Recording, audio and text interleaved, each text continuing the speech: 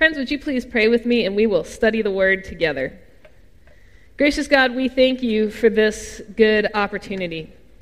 Help us decide this morning if our spirits are really willing to do something good with it. In your name we pray. Amen. So did you get to hear the story this week about Jeffrey Holtz? It was in the Bradenton Herald. Jeffrey is 8 years old. He lives right here in Bradenton. Being 8, he is currently unemployed, and he depends on the grace of his parents and possibly an allowance for his ability to provide for himself. Jeffrey has been saving for quite some time, and he has amassed an enormous amount of $100, with which he had plans to go and buy a brand new set of Legos. Legos, in case you do not know, are just about as expensive as a college tuition. And speaking of college tuition, enter in Richard Gallup. Richard is a senior at Jeffrey's school. Jeffrey's a second grader. Richard is a senior. They don't know each other at all. Richard was recently diagnosed with cancer. And the entire school decided to collect funds to help pay for the treatment expenses. Thus, 8-year-old Jeffrey decided to take his $100 and give it to Richard. The article in the paper revealed that Jeffrey wanted to do this. His parents were not involved in the decision. His teacher was very surprised because that's not really typical behavior for a second grade boy. But when asked about it, Jeffrey said, yeah, it's no big deal. He's fighting cancer, and that's more important than a Lego set. I'll just start saving again. Now, you and I, we're adults, and we know that $100 is the tiniest of drops in the bucket of what the medical expenses are for treating cancer. And so then we know that that's not really the heart of the story. The heart of the story is not the amount, but the spirit of giving that went into it. Jeffrey made a choice, and he was excited about this choice. He wanted to make it, and he didn't do it under guilt or compulsion from anybody. The fact that he's 8 years old is what makes this story truly remarkable. The Apostle Paul is telling a very similar story in his second letter to the people at Corinth. It is a true story about the Macedonians who, compared to the Corinthians, the ones getting the letter, the Macedonians would have been 8-year-olds in a world filled with adults. They were not people of extravagant means. In fact, Paul says that they were actually people of extreme poverty in a time of severe affliction. But he went on to write that out of their extreme poverty overflowed a wealth of generosity. Now, it's intriguing to me that Paul didn't mention any numbers. He didn't cite exactly how much money we're talking about, but we do know that he was speaking directly about the gift of money. He wasn't talking about time or talent. This was a straight-up money conversation. And I wonder if he didn't mention the amount because we're talking about very, very poor people. And if he had specifically said what they had given, say that they gave the equivalent of $100, that the Corinthians might have potentially had two different reactions. The first reaction might have been $100. $100, so what? What's $100? The second reaction, which I think would have been even worse, could have been $100. That's all it takes to be generous? Really? I can do $100 because I spent $100 at the coffee shop last week. That's the worst of the two possible reactions. So Paul didn't mention the amount because much like the story of Jeffrey, the amount isn't the point. The point is the spirit in which they gave. Paul said it this way, "For if the eagerness is there, the gift is acceptable according to what one has, not according to what one does not have." So obviously you can't give what you don't have. Jeffrey didn't give Richard $10,000 because he's 8 years old and he didn't have $10,000. He only had 100. But he gave it willingly. He gave it willingly from a place of love, and it's going to make a difference in Richard's life. Jeffrey will forever be a part of Richard's life, not because of the amount that he gave, but because at 8 years old, he gave all that he had. The amount is such a secondary issue that it's a detail that's likely going to fade over a period of time, but not the heart behind it. Today is Super Bowl Sunday, just in case you were not aware, and I would remind you it is not a religious holiday. So thank you to all of you that came out. Many, many years ago, when I actually cared about football, there was only one team that I detested even more than the New England Patriots and the Dallas Cowboys, right? The Dallas Cowboys, the Patriots, two of the most hated teams in football. But there was a team that I hated more, and that team was the Philadelphia Eagles. Yes. Which, all right, Sonia. And that was unfortunate that I hated them so much because we lived in Philadelphia at the time. But so ardent was my disdain for the Eagles that with Ernest, at the beginning of the football season, I would plan out an entire season's worth of worship, taking into account the 1 o'clock starting games for the Philadelphia Eagles. And so when I would plan out those Sundays, I went out of my way with great effort and, dare I say, joy, to plan out the longest prayers, the slowest hymns, the most lengthy affirmations of faith that had ever been written. And I pursued this effort with a great, unwavering, undying passion.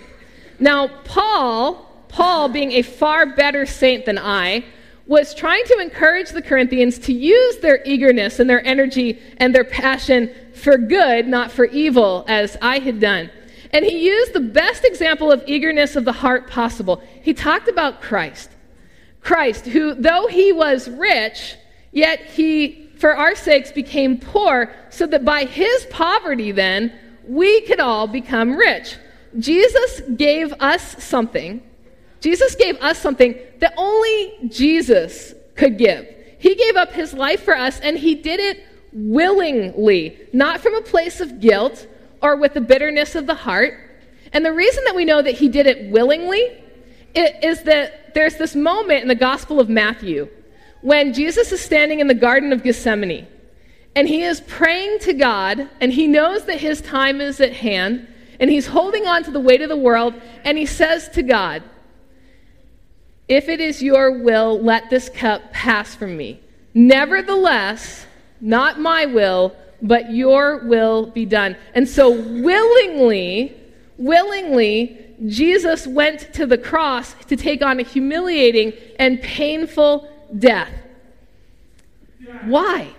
Why would he do such a thing? Consider that place of wealth from which Jesus came. All of creation was his. Everything in the world was at his disposal. All that had been, that was, that will come was all his. And he set it aside, every bit of it, to be born into a world as a human of extraordinary poverty and oppression. And he did it willingly, and he did it with eagerness. But why? Why such extravagant generosity? He did it because of you. You. He thought about you. You're the one that drove that generosity because he loves you, because he looks at you and he decided to give you all of the riches in the world. That's how much you're worth to him. He didn't think twice about it. He didn't check in with his bank account. He didn't explore where else he might give generosity to. He just looked at you and me and he said, yes, yes, yes, yes, yes. Jesus gave what only Jesus could give, and he is our model for being generous and for having a generous life. We're all called to give what we can give. Let me say that again. We are called to give only what we can give, which means that each one of us has been given something that we are in a position to give away generously to others. I don't have the same amount of money in my bank account as anyone else in this room. There's some of you, I may have more. But more likely, given the Lego expenses of our family, there is less in my bank account than most of yours. Doesn't matter. Doesn't matter, because God's not asking me to take a look at your bank account and give generously. God's not asking me to take a look at your bank account and decide what's coming out of my bank account comparatively. We could all be generous if we gave away each other's money, right? So much easier to give away somebody else's money. But that's not what we're called to do. We're called to give according to what we have and not according to what we don't have. So it's not the amount per se. It is the Spirit. And so then we have to have a conversation about how willing is the Spirit. Jeffrey gave $100 with joy, compassion, and eagerness. It was all that he had. Now, if Bill Gates comes along,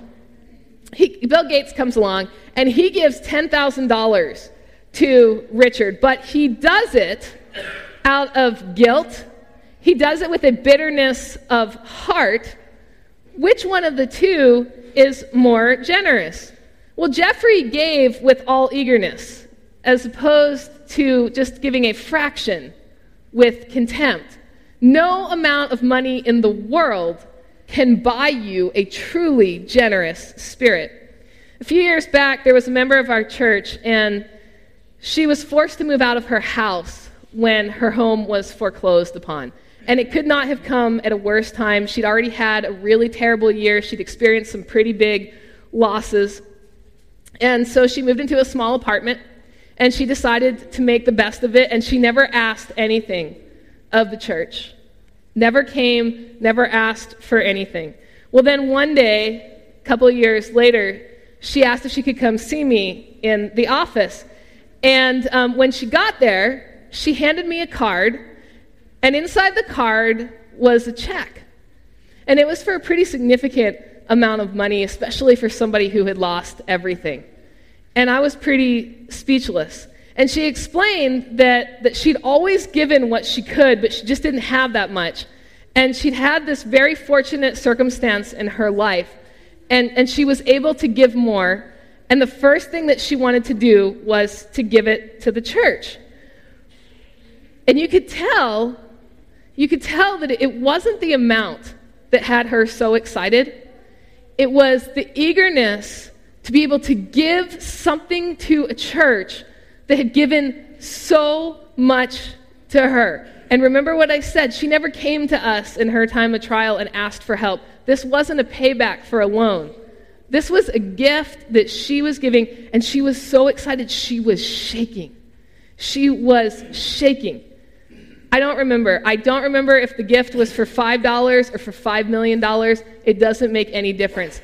The memory of her walking into my office, tears running down her cheeks, shaking, so excited to be able to give this church something, that is forever burned into my brain. When I think about our church, I'm struck by a couple of things. I'm struck by our energy. We have a ton of energy for a church, and our profound enthusiasm for wanting to do stuff and wanting to do it together. We're a church that likes each other, and we genuinely want to be around each other. So whether that's in the living room here of the well, or the intimacy of the chapel, or the greeting at the traditional service, it is so obvious that there's a joy about being together. And then I think that where we're a little different than a lot of churches is that we just keep making room at the table. We just keep finding ways. When we get that call asking, can I bring my Catholic friend to the New Testament class? Well, the answer is yes. When at the last second we get that phone call, hey, can I bring my neighbors to the hometown potluck dinner? The answer is always yes. Is there space on the couches for another young family? And here's the answer. The answer is always yes. And here's how I know. Because I've seen the young families of our church. When a new young family comes in and they've got the kids and they're looking around, they're trying to find a place to sit, I have seen our own young families get down off the couches and sit on the floor to make space for new families so that when they come into this place, they are just as welcomed as our original folks were. The spirit for welcome in this place is always willing. And it doesn't matter how many mission opportunities Carolyn schedules, there are always people who want to serve and to do more. The spirit for mission in this place is always willing. We have a vision for the church and we live into it every single day. So that brings me to the very last section of what's included in this part of Paul's letter this morning. Paul writes, "It is appropriate for you who began last year not only to do something, but even to desire to do something. Now, finish doing it, so that your eagerness may be matched by completing it according to your means." Paul's writing to a fairly content group of people. They like each other, they get along, they're doing their thing, it's going fine. These are not like the Macedonians who are in severe poverty. They are a group that has benefited greatly from Paul's ministry. They are excited to hear about all the things that is happening for him, but there's a problem. And the problem is that all of that excitement and all of that enthusiasm and all of that energy has not manifested itself in giving. It hasn't. And that's the exact challenge for our church. This church, this place that we're facing today. You might not know this, but our church, we are right at a pinnacle moment. We've got some big decisions to make about what life is going to look like going forward. We're at that really crucial size where we get to decide, is this it? Is this as good as it's going to get? Or are we going to really, really go for it? Today, you may not be aware of this, today marks my start of the 8th year of ministry here in this church. And yeah, that's exciting, right? Yay! And that's an exciting thing. But if you were here 8 years ago, you would know that in the last 8 years, we have completely revitalized, revisioned, and brought this church back to a place of health and growth. And that's a really exciting thing. Our church went from a median age of 80 when I arrived. We are now down to 55. That's a great thing. In the early years here, it would be normal for me to officiate anywhere between 15 to 20 funerals a year. Last year, I officiated 3. When our family first moved here, there weren't enough kids for us to have a Christmas pageant. This Christmas, you saw the Christmas pageant. You know that we could have gone 3 deep on every one of the characters. We have gone from no summer camp to 4 summer camps. We opened up multiple sections of the New Testament class because the demand for education is there, and it's still not enough. We've gone from 2 traditional services to 3 unique and distinct services. We are a church that at one point was known for sending checks from a distance. Now we are known as a church that sends people on a mission in person. And the thing that I love most above all else is that we are a church that looks for and attracts the de-churched, the unchurched, and the anti-church. So you know what that means? What that means is we're really good. We're really good about introducing people to Christ and helping them to see why he makes such a difference in our lives. And the only thing that hasn't really changed in 8 years is our giving. It's the only thing that hasn't changed. It's pretty much flat. And I have to tell you that as your pastor, I bear some responsibility for that. And one of the reasons that I bear responsibility for that is because I don't like to talk about money. It's uncomfortable. And so what I did instead was that I kept asking our staff to do more and more and more with less and less and less. And because I was afraid that you wouldn't want to talk about money, that you would be upset if we talked about money, one of the things that happened was we couldn't keep a quality staff member like Pastor Reed because we couldn't afford to pay him a living wage. Because I didn't want you to feel pressured or uncomfortable. I've pushed myself and my family into places of extreme stress and pressure to make it possible for things to keep going. But we can't do that anymore. We can't do that anymore, so I'm just going to level with you. Our church gets to make a choice. In the next couple of years, we're going to have 6,000 single-family homes built 1 mile from our church property.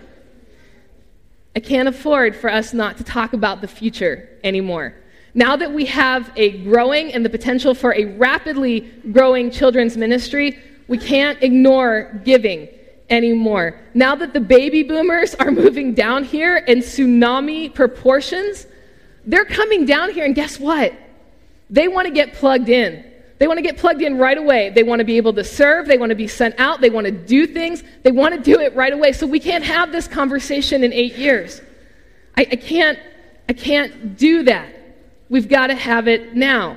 So if our church is going to take that next step forward and really, really grow, not just do what we've been doing, but really, really grow, then every single one of us is going to have to step up to Paul's advice, where he says it is appropriate for you who began last year not only to do something or to desire to do something, but to actually get on with it.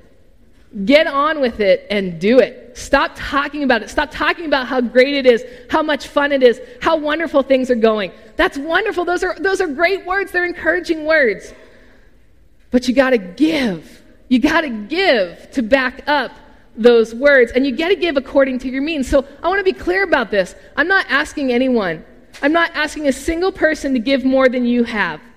But for the first time in 8 years of my ministry in this church, I am going to ask you outright, directly, face to face, to give generously. To give generously financially of what you already have to this ministry, to these people, to what we do in this place. Because all of us, every single one of us, has benefited from it. We got it started, we've kept it going, but if we want to grow, then every one of us has to give something. So here's what I'm asking you, church. What I'm asking you is your spirit really willing? Is your spirit really willing? Because often what we'll say, the spirit is willing, but the flesh is weak. That's an excuse. The heart check question is your spirit really, really willing? Are we content enough with where we've been that we don't have to have this conversation anymore and we'll just let it go? Or are we going to do it? Are we going to go face to face, check that spirit, and decide to go forward? If so, if the spirit is really willing, then I'm going to ask you to give with me. Give with me so that we can grow. Let's pray together. Holy God, we confess we don't like talking about money. We don't want to do it. It's uncomfortable. It makes us nervous. But yet, at the end of the day, it's really a spiritual conversation that we need to have. It's really a discussion of the heart, of what we value, what's important to us, where we want to see our investments grow. And so I pray that your spirit would come upon each person in this room, that you would empower them to give generously of what they have, not of what they don't have, that they would see the value of all that happens in this place and give generously.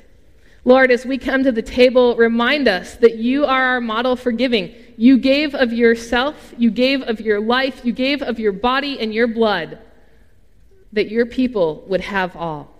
In that model and spirit of generosity, Lord, we come to the table. In your name we pray. Amen.